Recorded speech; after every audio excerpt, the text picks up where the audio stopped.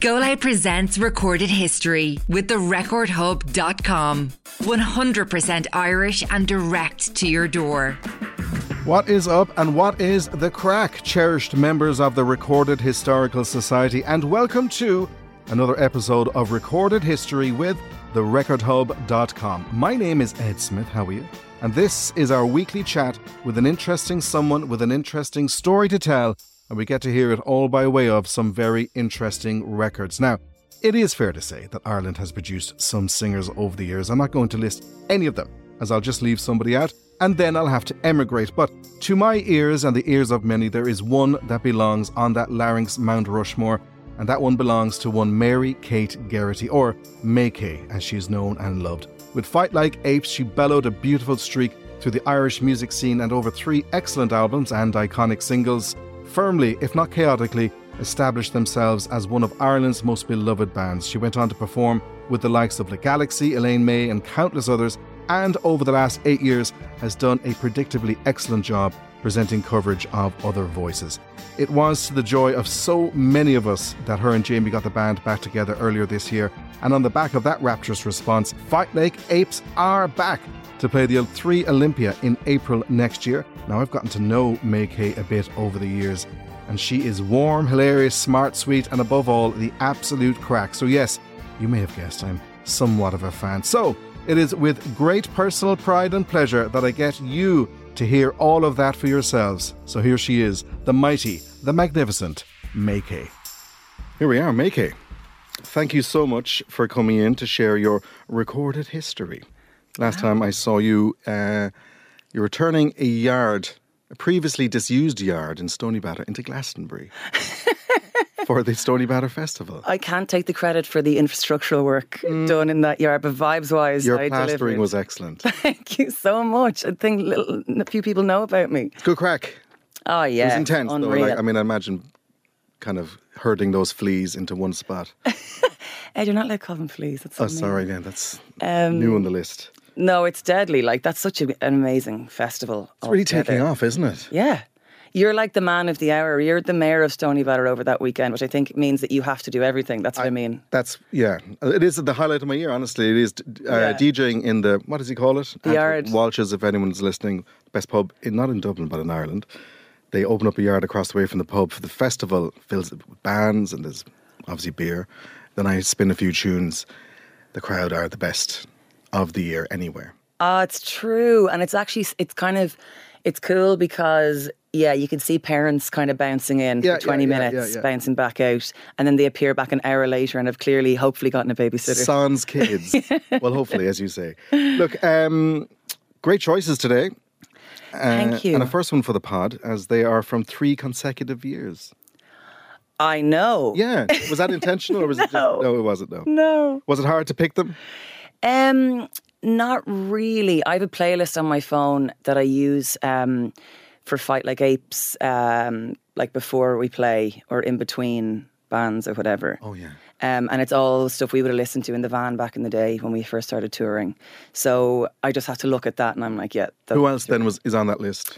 Well, previously called British Sea Power, who are now called Sea Power. That's right. Throwing Muses, Slater Kinney, Flying Lizards. I just sound like I'm making this all up as I go along. No, but I can see why they'd be on that list. Yeah. Considering. Lots of Weezer, lots of Yeah. Yeah. Okay. So you picked the 3. Yeah. And we're going back to the very first one here, back 22 years. Can you believe it? No. No, let's not think about horrendous. that. 2001, Maykay, what album is being lifted like Simba into the hallowed halls of your recorded history? It is David Kitt, The Big Romance. Ah, lovely.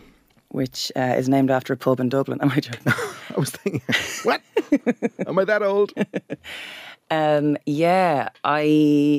It's one that sincerely is still on regular rotation in my headphones. Can you call him Kitzer? Are you close enough to...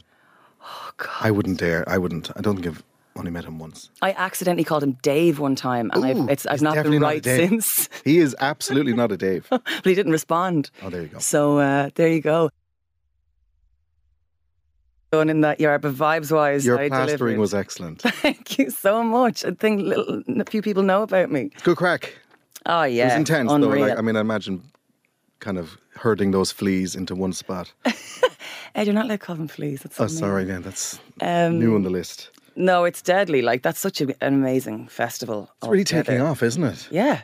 You're like the man of the hour. You're the mayor of Stoneybatter over that weekend, which I think means that you have to do everything. That's what I mean. It is the highlight of my year, honestly. It is DJing in the, what does he call it? The Yard. Walsh's, if anyone's listening. Best pub, not in Dublin, but in Ireland.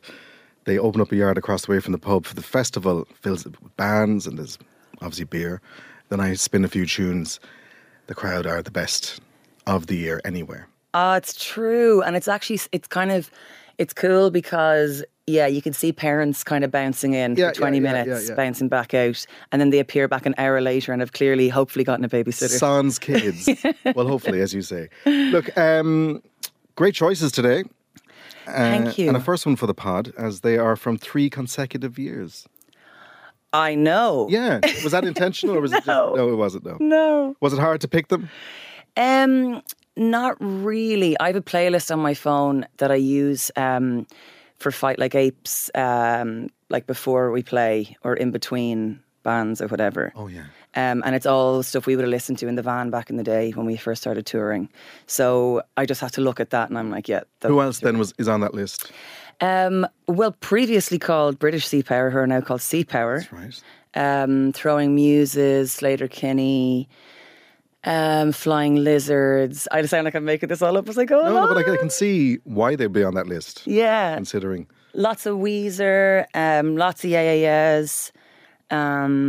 Yeah. Okay. So you picked the 3. Yeah. And we're going back to the very first one here, back 22 years. Can you believe it? No. No, let's not think about Horrendous. that. 2001, Maykay, what album is being lifted like Simba into the hallowed halls of your recorded history? It is David Kitt, The Big Romance. Ah, lovely. Which is named after a pub in Dublin. Am I joking? I was thinking, what? Am I that old? Yeah, it's one that sincerely is still on regular rotation in my headphones. Can you call him Kitzer? Are you close enough to... Oh, God. I wouldn't dare. I don't think I've only met him once. I accidentally called him Dave one time and I've not been right since. He is absolutely not a Dave. But he didn't respond. Oh, there you go. So there you go. Anyway, sorry, David Kitt, not Kitzer. David Kitt. Hopefully I'll get to that stage. The Big Romance, second album and voted 31st greatest Irish album of all time by Hot Press. And rightly so. So why is this here?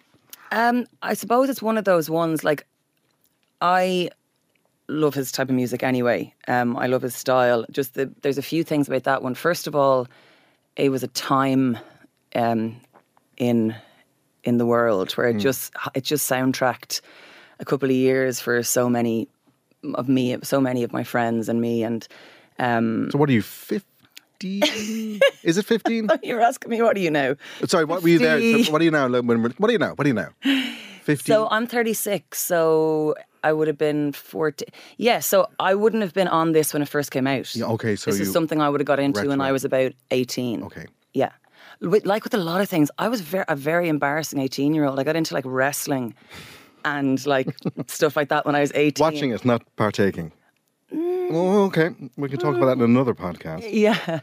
And the songs are just so beautiful. The production on it is really beautiful. I wish I was better at describing what I like about production on it, but I can't stop that album halfway through. Yeah. I really want to stay with it the whole way through anytime I listen to it. And yeah, I wish I could describe and these it's a hard things one because better. I think he came from a folk background. It was him and his guitar, and then he went on to study music technology in Trinity. And it shows. It's the perfect marriage of the two worlds colliding. And do you remember back in the day at Electric Picnic?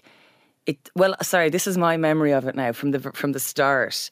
You'd go and see Jape, and Jape would tell you where Kitzer was playing, or you'd go and see Kitzer, and he'd go, right, we're going over that little mini Jape. Collective. Yeah, and it was the coolest, least toxic. Yeah. And by that I mean not toxic at all. I don't mean it was the least of all the toxic things. I mean it was not toxic. It was so welcoming.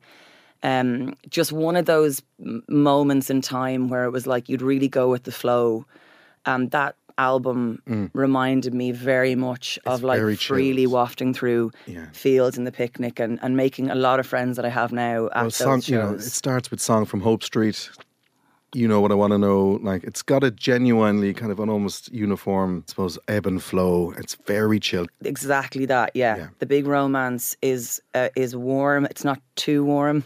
And there's beats on it. It's beats. Yeah. And they're not coming at you hard. No. So, yeah, absolutely. And I was doing a show ages ago and David Kitt was on the bill and it was I don't know why I was asked to do this. It was an improv night. Okay, so this was one of those, you know, when people really annoyingly talk about when they just say yes to things. Because you're like, I'm just going to say yes to things. So I just said yes. And... sorry, I just need to make sure that you're on the camera there. You got this part. Yeah. And like the week before the show, the guy that had booked me for it was like, do you have any questions or anything? I was like, yes, sorry, I didn't know if improv meant you literally just show up. And So what was expected of you then? See, I don't really want to identify it because it was a brilliant notion and it actually was a beautiful night. Okay. But just from my perspective, I was in touch with David Kitt beforehand and I was like, I'm not standing on a stage for an hour and a half jumping into, I'm not a jazzer and I'm not. So it was musical improv of just and he was doing scatting, electronics. And you just go with his... You know what I want to do. Well, it was cooler than that, but I just said, I'm going to start singing Step Outside in the Morning Light, please. And he was like, oh my God, yeah, absolutely. And I was like, I have no idea either. Well, he said he didn't because he's sound. Oh, yeah. But he definitely did. Okay. But anyway, I got to sing while he was doing some beats behind me and it was just such an honour. It's such a beautiful song. Yeah. It's a landmark album, I think, for Irish music, yeah. And it lines up with lots of stuff. Obviously, he's never going to be put in the same category as a lot of singer-songwriters because he's just that bit different to so many singer-songwriters. But his way of like gently describing what most people might think is just like the mundanity of daily life or the mundanity of love or affection or liking where you are or just observing little things in day-to-day life. That album does it in a way that would actually make you want to stop and look around. Yes, and it is absolutely stunning. I listened to it on the plane yesterday and what's the track that stopped me? Well, not in my tracks, hopefully not in the plane's tracks. Whispers Return, The Sun, Rest the Moon. God almighty. God almighty. But it is a stunning album, great choice. And do you still listen to it to this day then? Would you throw it on? When would you throw it on? In what place would you need to be to have to listen to The Big Romance? I hate to be that guy, but I went for a walk on the beach yesterday. Oh, there she is. Sea swimming, I knew it. Oh no. I actually don't, and it's because I'm a wimp. It's not because I... It is walk along a beach. That sounds like we're being kind of slightly pejorative about it, but... No, I'm being pejorative about being like, I like to go for walks on the beach type thing, but I suppose there's not really nothing wrong with that. And I very much wanted to wait till I knew I was at the halfway point before I turned around because I wanted to make sure I finished it before. Just one of those things. It kind of gets close enough to my emotions without making me feel too vulnerable. Yeah. Do you know? I don't want to think too much. No, exactly. Yeah, not beside the sea. Yeah, I feel a bit seen when I listen to it, you know? So go back, you grew up in Kildare. Yeah. How would you describe your childhood? Lovely, yeah. Grew up in the fields of North Kildare and went to school in St. Anne's in Ardclough. There were about 6 people in my class. Wow. Yeah. There were 6 in primary school? Yeah. Which is great, except for it's very easy to be like the tallest or the fastest or the best singer. Yeah. And then you go to secondary school and you're best like... in class. Yeah, no one told me about blonde people and I feel very hoodwinked. Some of them have tans as well. Who's that teacher? No, she's in your class. What? I'm the tallest. Yeah, exactly. No, it was great. Yeah, I have... I've always had that sense you're a very close family. Yeah. And your mother obviously is the very famous journalist, Kathy. Kathy, yeah, and she is a beautiful woman. And she would have done a lot of like... I think war reporting is probably the wrong thing to say, but she would have been to a lot of war zones when I was little. She travelled a lot then. Yeah. And how was that then as a as a child? Did you understand why she was going away, or? I suppose I never knew anything else, so it was cool. And only when we got a lot older, I said to my dad, like, you never really seemed to mind when we'd be seeing the, awful reports on the news of journalists being kidnapped. And he was like, of course I minded. As he snaps the paper. Yeah, exactly. Oh. And a single tear rolls down. Now eat your waffle. Yeah, exactly. Eat your frozen pizza. Exactly. So yeah, they were, yeah. And how many brothers and sisters then? One sister, Sarah. Yeah. And she is a wonderfully funny and kind and lovely person. And being two sisters very close in age, there are ups and downs to that relationship. Two strong personalities. Yeah, and so similar. I think that's what happens as well with sisters sometimes. You're like, we are nothing alike. And then you get to a certain age, you're like, oh, it's because we're so alike. Oh, I wish someone had told me. Yeah. And what was the music situation in the house then growing up? Was there many records lying around? I knew you were in a choir. Yeah, well, we would have, kind of, when there's that few of you, like, you're all in the choir. Yeah. Some people are advised to be more seen than heard in the choir. Yeah, fair enough. So I used to go with my mum a lot in the car if she was going to cover things. She did a lot of work covering the Troubles, and she was always, she got really some pretty grim assignments, which I have these amazingly fun memories of because we'd be in the car. It must have been an amazing experience trip. As a child.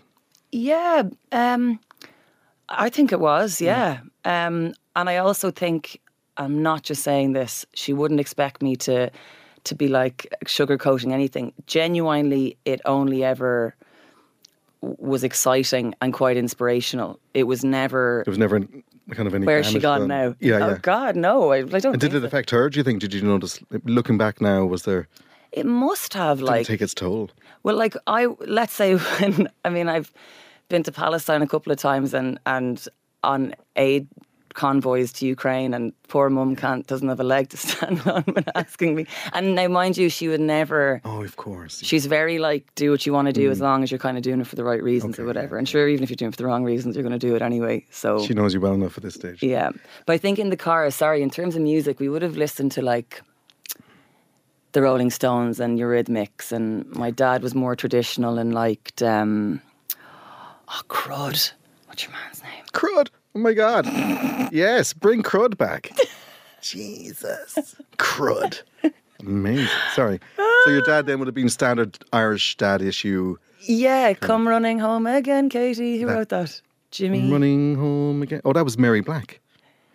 Was it written by Jimmy Buckley, I have a feeling? No, Jimmy. Oh, God.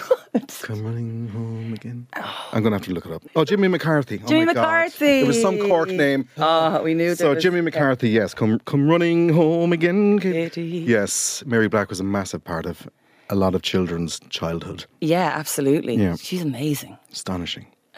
I'm not sure she gets her props. You know that? This day, I know there's been a retrospective on her, but she was so massive. Everyone had a copy of her albums. Yeah. When I was growing up, yeah. Oh, absolutely. Absolutely. And I think the same as a lot of artists, she made a lot of songs famous, songs that maybe weren't with other people. She's obviously a great songwriter too. But she has a way of interpreting things that gets right under your... Yeah. Phenomenal. Still sounds great. Yeah. Yeah. Yeah. What a family. Oh, God. Christ. What a family. Yeah. Yeah, they'd make you kind of... Yeah, a little bit. Show Weetabix in the morning. Yeah, a little bit, yeah. I bet they had a soda stream growing up. Now, so growing up in Kildare, so obviously very happy, content childhood, bit of music going around. And the choir, was there any sense then at what age was your singing kind of, I suppose, becoming a bigger part of your life then? That was there any sense, when you're 10, 11 going, I might make a go of this? No, I just always sang, so that was kind of the extent of it, and I wanted to get the solos, and I wanted to... Yeah. And like I said, when there's 6 people in your class, it's easy to get the solos. Yeah. And then in secondary school... So you'd no problem putting yourself forward? Oh, God, no. Yeah, you were... Oh, jeez, I'd say this... Okay. Yeah, I'd really like to say, I was just the quiet one in the background. I was so annoying. Right. Yeah. I wish that was more shocking, but yeah, no. I mean, the story checks out. Yeah, thank you as for our, saying. as no, our it's true. would say. I know it does. In secondary school, then you'd kind of audition for the choir and stuff like that. And to my horror, when I was in transition year and there was a school musical on, and I was a shoe-in for the lead in The Merry Widow, and then this honest to God soprano joined the school that year, and I had to play the lead male. Oh, wow. Okay, you okay? I don't know.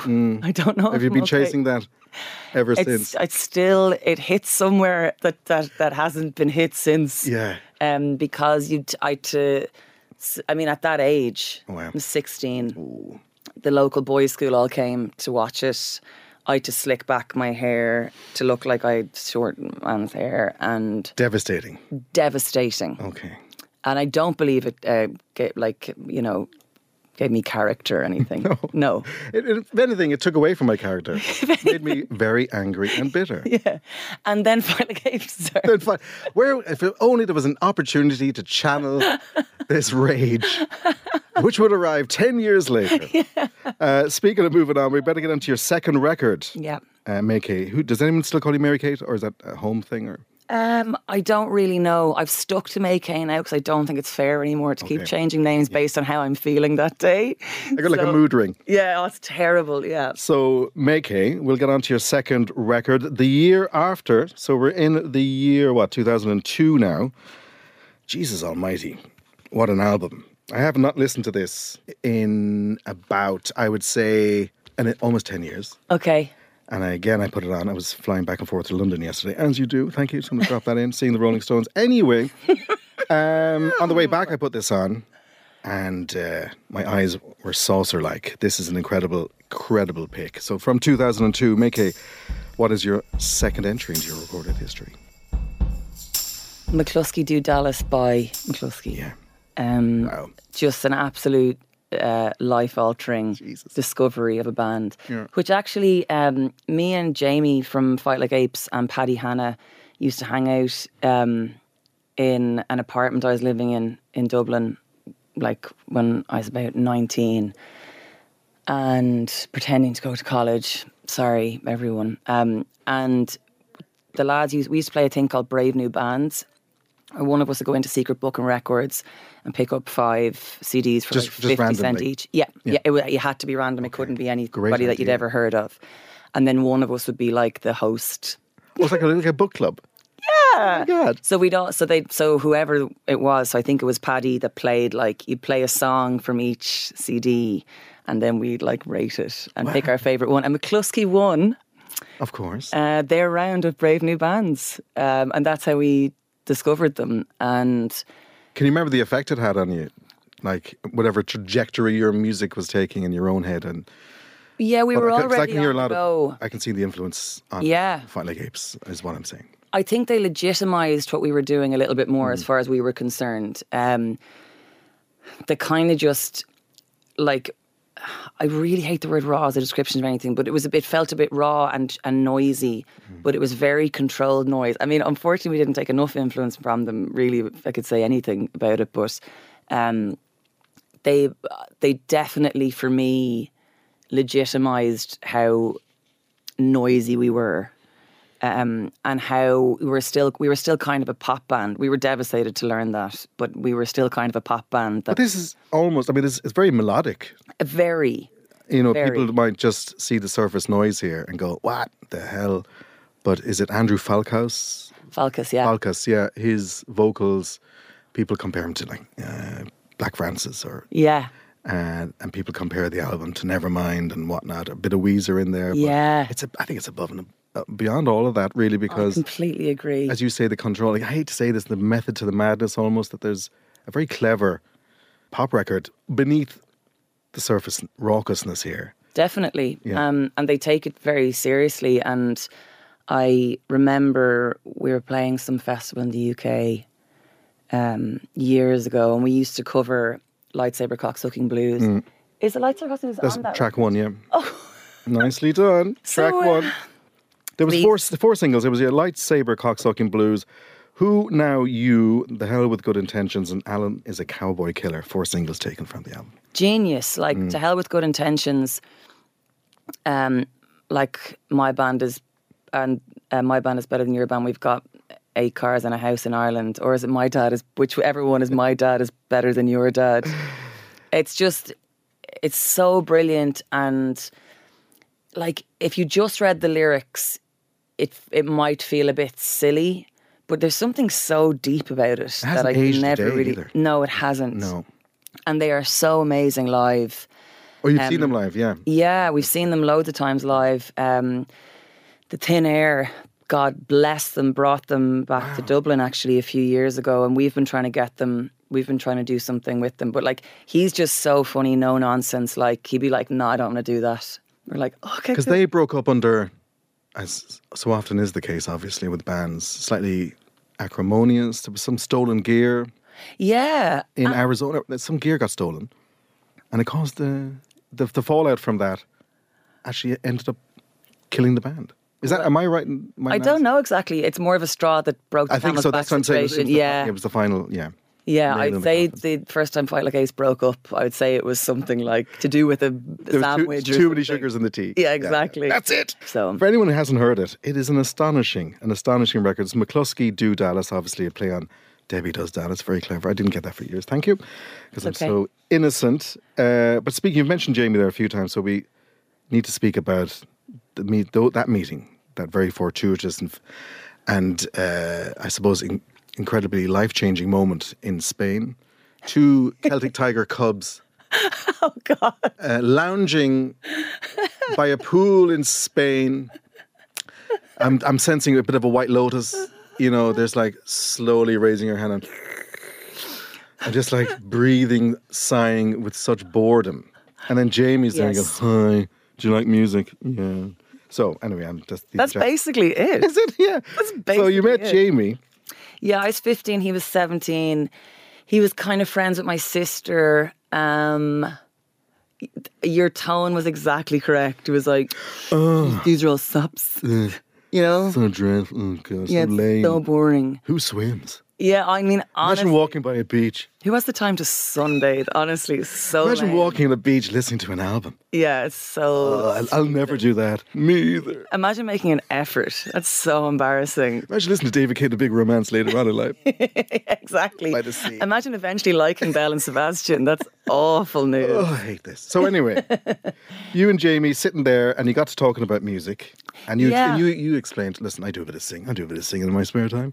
Yeah, a bit. But I didn't do any singing in my spare time. It was all choir. It was all... Yeah. Unfortunately, the school I was in really only would recognise people who wanted to be classical singers. It was still that time when it was like there's only prospects, and it was just so stupid. And I think me and Jamie were just so relieved to meet each other. He introduced me to basically the music that shaped my life, really. We quickly abandoned my sister, unfortunately. We came back around at some years later, but this was just a whole new world for me. Okay. A whole new, like, completely different avenue of things. I can't remember exactly what he played for me at the start, but I mean, even for me, like Block Party, was like mind blowing. And what were you listening to up until that point? Do you remember? Well, I just wanted to be a singer up until then, and that's like I don't know how people, like, you know, I've a lot of respect for people who just are so confident in how good their voice just is to pursue just being a singer without writing the songs, to give you a bit more of an anchor, I suppose. But I would have lashed out a Mariah Carey song. Really? Not well. No doubt. No doubt. Oh, sorry, Zin. Sorry. Oh, very good. Oh, God, whatever. Zinged on my own podcast. So you were kind of just belting out whatever was around at the time? Yeah, singing along to, recording stuff. And were you writing any songs? I would have been writing lyrics. Yeah, they would have been appalling. I actually wouldn't mind at all telling you some now if I can remember. Please, I was going to ask. Isn't it mad? Because it's all things at that age that you have not experienced. You're sorry, for me it was anyway. Some people are much wiser, I'm sure, than I was. But you're writing about what you've heard other people write about. So I mean, very deep, heartache, which I would, not even in your idyllic home. We're going, yeah. Scones are ready, Maykay. 1 second, I'm just telling you about how miserable things are. I hate my life. Yeah. And it is one of those things as well, that teen angst stuff that you'd unfortunately for a lot of our parents, Were you an angsty teen? I think for a certain period I certainly was. Right. My mum brings it up sometimes still. As Irish mothers tend to do. Yeah, she does. She says to me sometimes if I take a tone with her, I'm only 16. Or no, it's not I'm only 16. It's like, I'm 16. What do you expect? As if I wouldn't know. I know, I'm 16. Get a grip. Come on. Yeah. And then I'd say I'm only 16 if I didn't want to do something, right, or nicely played. Yeah, yeah, it's good. But yeah, I think with Jamie, then we started hanging out. Jamie was doing music in his leaving cert the following year and needed someone to sing for his practical. And I think we sang, what's this song called? Oh, it's a ridiculous song. Right Here Waiting for You. Oh, wow. Yes. Was not expecting that. Neither was I. And I'm 90% sure it's correct. Yeah. Yeah. Very sadly, a couple of years after that, Jamie's brother passed away. And the reason that we started taking things a bit more seriously was to do a tribute gig for him. Okay. His brother Jonathan had been he was a great musician and had a lot of friends. They were great musicians and they were putting on a gig for him. So that was me and Jamie's first time working together, and we did True Colours and a couple of other songs with some of the other ones. Yeah. So that was kind of the genesis then of formalising Absolutely. Fight Like Apes. Well, no, because that was all very singer-songwritery stuff back in the day, and when Whelan's Beer Garden was that kind of corridor. God, I remember it, Yeah, and we were hanging around and listening to a lot of singer-songwriter music. The genesis of Fight Like Apes was that we were so painfully bored and to the point of being angry at that turned into screaming and shouting. Yeah. Yeah, we'll get into that in a second. I want to just ask you, so you were going to Trinity, medicinal chemistry? Yeah. Whilst all that's going on, you're going, I've done CEO and I've gotten the points. Were you furiously in the background going, lads, can we get this fucking band going? Because I need a plan 100%. B. I need a plan B. I need an escape. I don't have much time. Can we get this? Because September's coming and I'm going to have to go to college. Well, you went and then I went, and absolutely. I mean, we were we just didn't think there was anything to what we were doing at the very start. We were just having a ball. And then when we realised there was something to what we were doing, I was like, oh God, that would suit me down to the ground, lads. If this was good, I'd be like, is it good? Yeah, it's good. Oh Jesus, this is... Someone says it's good on the phone to your mother. Listen, I've just finished college. Bye. Yeah. How was the reaction I've just at home? spoken to a lad called Dan and he said I should quit college. Dan says I've got a nice voice. Goodbye. So when that call, did your mother, how was the reaction at home? I don't think there's a huge amount of precedent for parents for someone going, I'm going to throw my lab coat in the bin, literally leave, get in Jamie's car and we're going to go and record some songs. They'd always told me, and this is a very nice, privileged thing to have had in my life, that they would do their best to support me and my sister, whatever our kind of plan was. And if that involved some sort of very far-fetched dream, that they would also...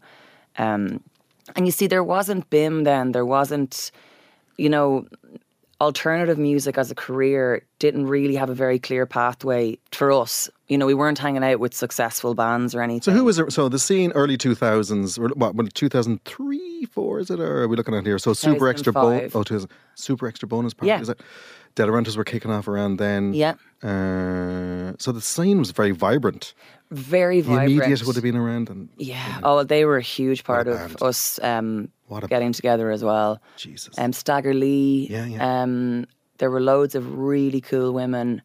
So in that little scene in Dublin, we felt very welcome or whatever, that there was somewhere for us to be. But then that's very hard to explain. to anybody else outside of that you actually think you might be able to do something within that. So the EP came out, How Am I Supposed to Kill You If You Have All the Guns? Yeah. Great title. All the titles are brilliant. Yeah, very heavily. Inspired by B movie, or is it Hollywood B movies? And McCluskey's way of just being really annoying to poor radio DJs, which obviously in retrospect, just don't try to annoy radio DJs, I suppose, would be a huge... Just when you need them the most. So the EP comes out in 2007, that gets a lot of traction. Your live element, the gigs were getting a lot of attention as well. You spoke to a generation and you were kind of almost the figureheads for a real movement that was happening, I think, in the scene. Was there any sense of that at that time? Well, it's very hard to remember. I can't remember things before social media was like the tastemaker or the go-to for everything.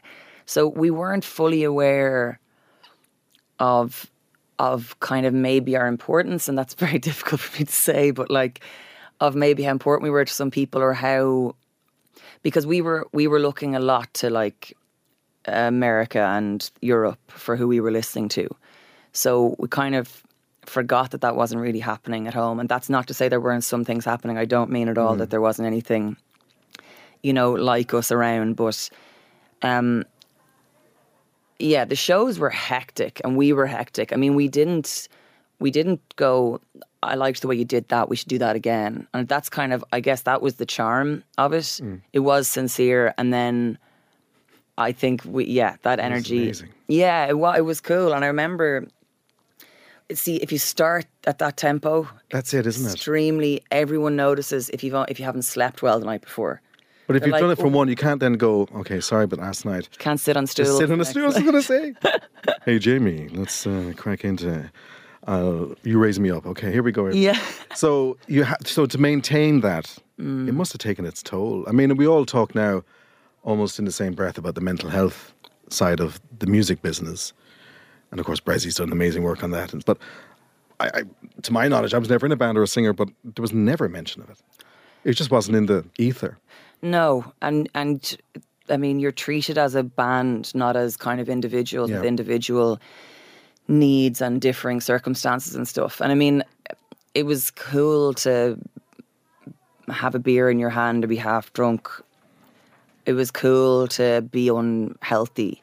It's really cool now to be sober and fit. It's completely turned around, isn't it? Yeah. And I mean, it was a mark of like, it's like when people say you can't give awards to kids anymore for going to school every day because it's not fair. You have no idea why the other kids weren't able to show up for the other days. Like, it was amazing to be able to say we've never cancelled a show. We've never pulled out of a gig.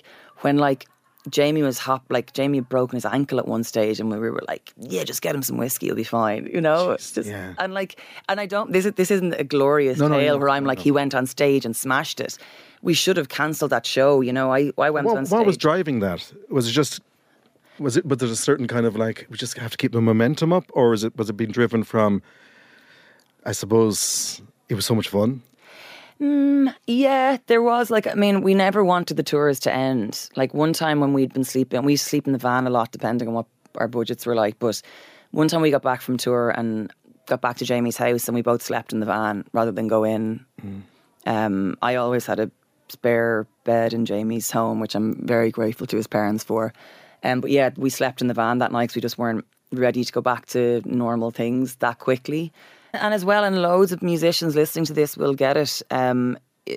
This gig pays for the next gig, and your merch sales from this gig are paying for your fuel to get to the next place. So there's that as well. But yeah, I belted out gigs when, I should have absolutely. But your voice, were you looking after it then, or no? There was no. No, because you really are. It is one of the greatest voices of all time. It is, though. It is. But you really put it through the ringer. Oh, the ringer. And I remember, even for these last few Fight Like Apes shows we've been doing, I'm like, it's so fun to sing. I used to, so there was a few shows back in the day I used to just dread, the way, let's say the Choice Music Prize might be in the middle of a tour. I remember that. Oh, I'd have, sang I remember you coming throat. backstage, because we were broadcasting. And you and Jamie and one or two others came in. And the green room, it was fine. We were doing a show upstairs and there was this hubbub downstairs where the musicians were gathered. And we're upstairs. Okay, Paul, we're all done. Yeah. Next thing, an explosion just came in the door. This glorious cacophony of absolute, how will I say it? Madness, I suppose. But it's just that you came in, you were bouncing on the sofas, you were just so full of joy. And we actually were. Yeah, it was just, there was never any menace or unpleasantness about it. Or it was just pure exuberance. You see, when that ran out, that's when we broke up. That's the thing, because you know where you see bands a lot now, and I don't really blame them because they're just in a different game now. But like, there's a lot of performative madness that happens, gimmicky performative madness, and believe it or not, none of that was ever put on, or that's just. But I think that's why I think that's why people knew that Irish people can spot bullshit a mile off. Yeah, and I think it was just real. And you know, I would have gotten this. I was talking to Mazer about this as well, about Republic of Loose had that. Oh, yeah, man. It was like it was unpredictable, but there was a magic happening with those members of that band and Mick. That the swag of the century. Yeah, you just don't know. That energy came off the stage and into the crowd, and there was that symbiotic kind of, where's it going to go? Yeah, and it built, but there was definitely that energy with Fight Like Apes. Cool. At that time. And then at the end, I suppose, as you say, the first album came out to great acclaim, Golden Medallion. And then the second one, all was good. And then things got a bit sticky, I suppose, with the release or the non-release of the third one.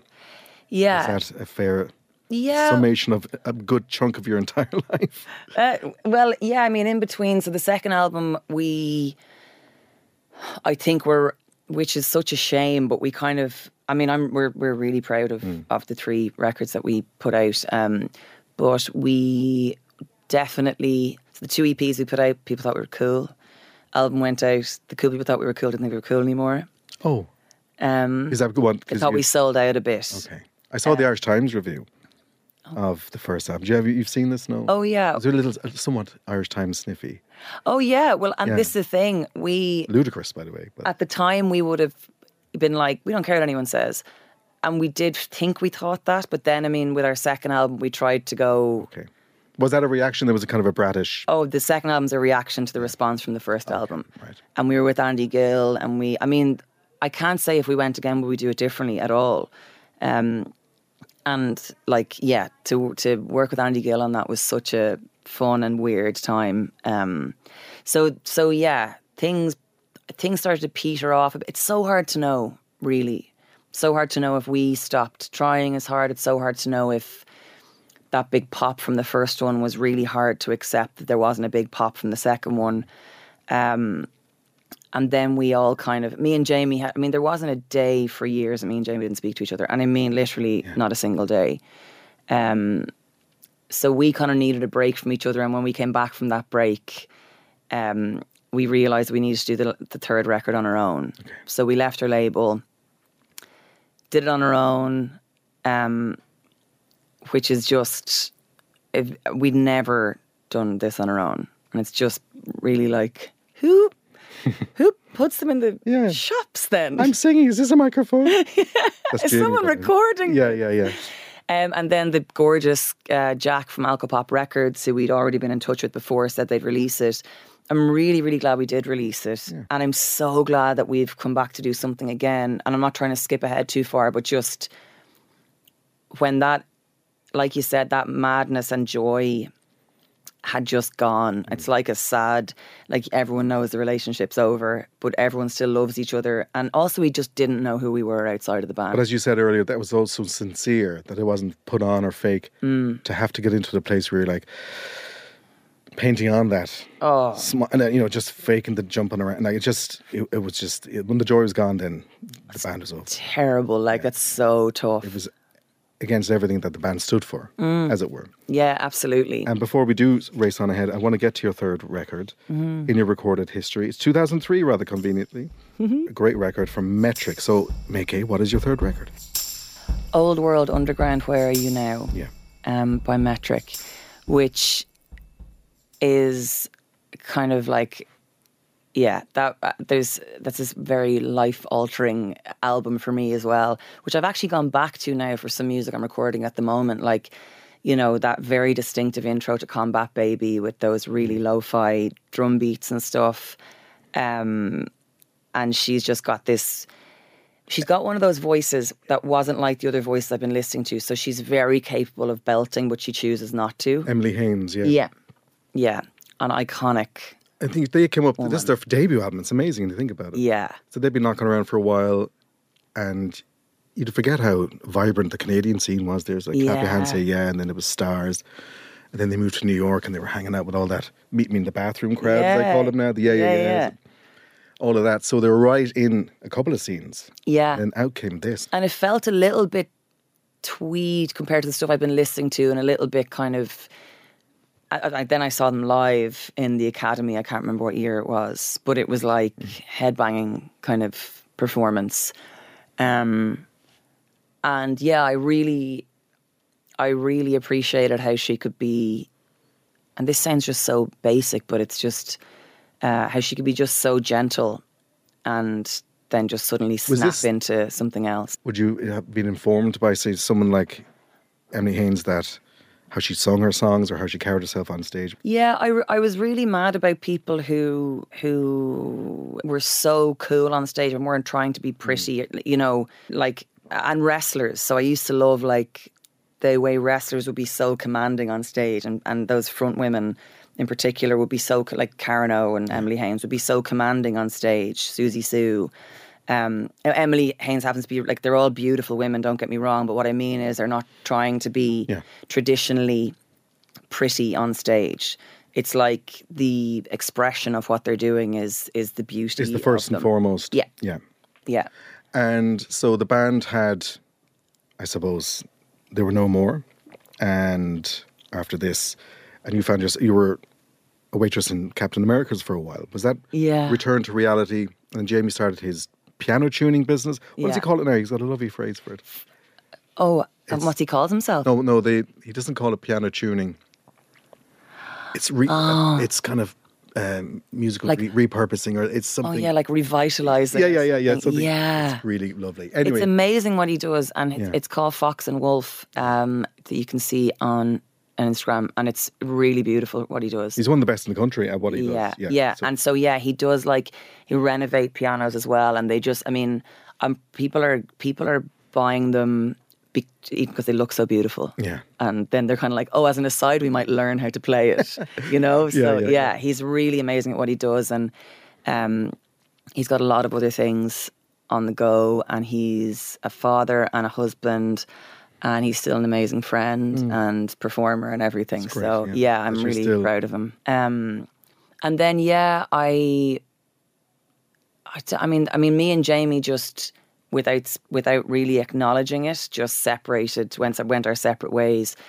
Basically, lived our own lives very separately for a few years, and then because of different tragedies and successes and things, you'd come back together every now and again, but not in a constant way. And then, the two of us, like, a few years ago started, like, we'd text each other very embarrassingly sometimes, being like, geez, that was a very good song, wasn't it? About our own. Okay. And this went on so long that it became pathetic, and we were like, let's just do a like. Was it the sense that let him say it first? I don't want to be totally. I don't want to be the first one to. Oh yeah, because imagine it was like, just let it go. You're putting yourself out there going, will we do it? Absolutely not. Goodbye. Yeah, exactly. You loser. Go and start another band. I didn't want to put them back together anyway. Exactly. Yeah. I was only trying to trap you. Yeah, whatever. You're so lame for thinking I was going to get the band back together. So in the interim, we'll get back to Fight Like Apes, as you have gotten back to them. The TV work with Other Voices. 10 years now. Is it 10 years? Yeah, I think this might be my 8th year. I shouldn't say that in such a... Oh my God, that's terrible. But it's the TV work, did that come easily to you, or is it something that you feel as the years have progressed has gotten easier, that you've become more comfortable? Well, credit to them. Like, I think if it had been anyone else that had said to give me a shot, I don't know if it would have lasted, but like, they very much let me learn on the job. Okay. I remember the first interview I ever did was with the Academic in a pub in Dingle, And it was kind of Maurice Linan, who was the director at the time, was basically like 3, 2, 1, go. And I was like, am I talking into the camera? Academic. Or am I... Yeah, okay. Yeah, and they're like, just chat away, which is, to now this is like the easiest thing in the world for me, and I love it. Yeah. But chat away at the time... When the camera goes on, it's... Yeah, and they really didn't want to give me direction. At the time, I was like, I wish someone would tell me what to do, but like they purposely didn't want to do that because they can easily hire a presenter. But they just really wanted a musician who But it fits in with other voices, and Hugh Stevens, my head twin. It was essentially, how many texts and WhatsApps and then punters texting the show going, oh, nice job on the voices. Yeah. And I met him then. I met him at the launch of one of the other voices, and I was stood there and he was stood there, and we looked across at each other and was like, oh God. And he went, oh my God. I was like, yeah, I know. So I had to go over and go, look. Yeah, it's me. You're probably getting it loads. He was not. So I got a photograph and all that. Lovely man, but he's a beautiful man. Yeah. And March this year was the comeback gig in the Olympia, and for Fight Like Apes, how did it feel before and afterwards and during? Was it different? Yeah, it was like I presumed it would just go in a flash and I wouldn't remember it, but I hadn't felt so grounded in a long time as I did on the stage that night. It was so fulfilling and satisfying. It must have been beautiful to revisit those songs. And those people, it's like, well, half them are my friends now. I know, yeah. And like, I was thinking, okay, we actually did all need this, because even when it sold out, you still have moments of thinking like, why are we doing this? This is so stressful. We have so much work to do. Could have just not done this. Did you have any sense of the goodwill that you'd engendered over the years or at that time? Because I mean, the crowd it was very emotional. It was very emotional. Yeah. How much you meant to people then. Yeah. Now. Well, you see, I definitely did know that. Otherwise, I wouldn't have booked the Olympia. Yeah. I have to keep telling myself that. I don't think I'm like a complete idiot. So I did know that we would sell it out to, like, I did know that somewhere. But then at the same time, you're kind of thinking, oh, people might be coming as a kind of a curiosity thing. Yeah. But it was like, I mean, I don't know if I'll ever feel that again. Well, hopefully April 6th. Oh, yeah. Next year. Don't say that.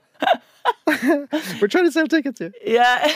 So you're all right. So the Apes are back in the 3 Olympia, April 6th, 2024. Tickets are on sale now. Yeah. And again, like, I mean, we're going to try and do so. Like, I don't want to change things up too much because I do want to just be able to have that like burst of fun for a night again. But, it'll be an anniversary of the second record. So we'll do something, a bit more with that. But yeah, I mean, for our minds at the moment, it's going to be like the same type of show, but with a few more, I have to ask. You know what I'm going to ask? For a free ticket? Yes. You got my text. But, sorry, it was 2 a.m. I was very emotional.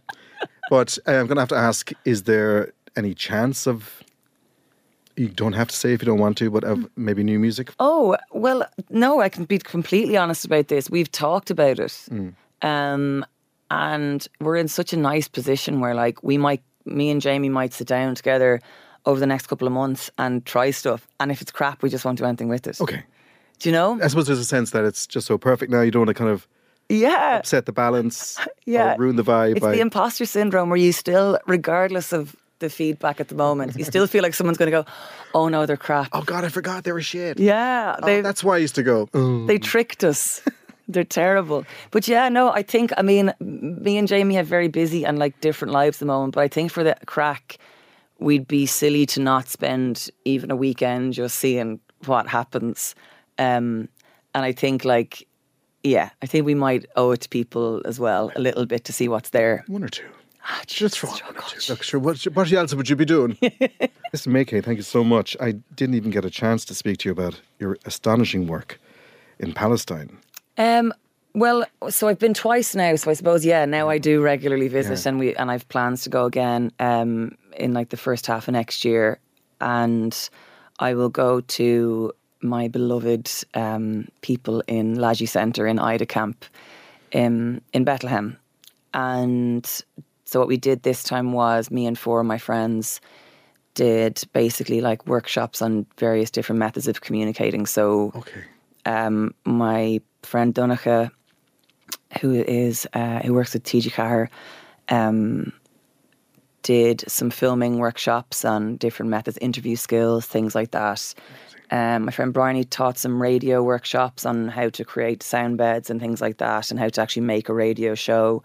I did a song with them and did lyric writing and stuff like that. My friend Aoife did like more mindfulness. That's part of the, I suppose, spectrum of aid that you never think of. You always think so practically of food packages and clothes, but you never think of that, because a friend of mine does songwriting workshops with inmates in prison in the States. She does it online. Wow. She went to visit them then, but she would send me the results, and they're astonishing, like the level of talent. But the feedback she gets is like, it means so much to them to be able to express themselves in this and to tap into that part of their personality and talent that has been ignored by themselves and by society. So and to be asked directly, you know, to say, so our whole point of doing these is like, we want them to be speaking to the world. So I'm very happy at any time, day or night, to speak on behalf of my friends in Palestine. But the point is that we should be listening to them directly, and that's why we're trying to help them with, you know, just like more skills with regards to that, and be able to broadcast their point of view and like they're so brilliant. They are so brilliant, and we do forget, if we hear like refugee or if we hear Palestine, we hear all these things, you forget that there's, even the kindest of us forget that there's humans who are talented and intelligent. And gets lost. Yeah, totally. Yeah, absolutely. That's astonishing. Yeah, thank you. So look, April 6th next year, tickets are on sale now. Fight Like Apes are back in the 3 Olympia in Dublin. Maykay, I'm going to have to ask you one final dreadful question. If you only were to pick one of the albums that you've thrown into your record. Dallas. Oh, there we go. That was it. Didn't have to dilly-dally. Thank you, Maykay. That was an absolute joy. Thank you, Ed Smith. And we'll head to Walsh's now. Okay, and here we go. Finish the day properly. Thank you.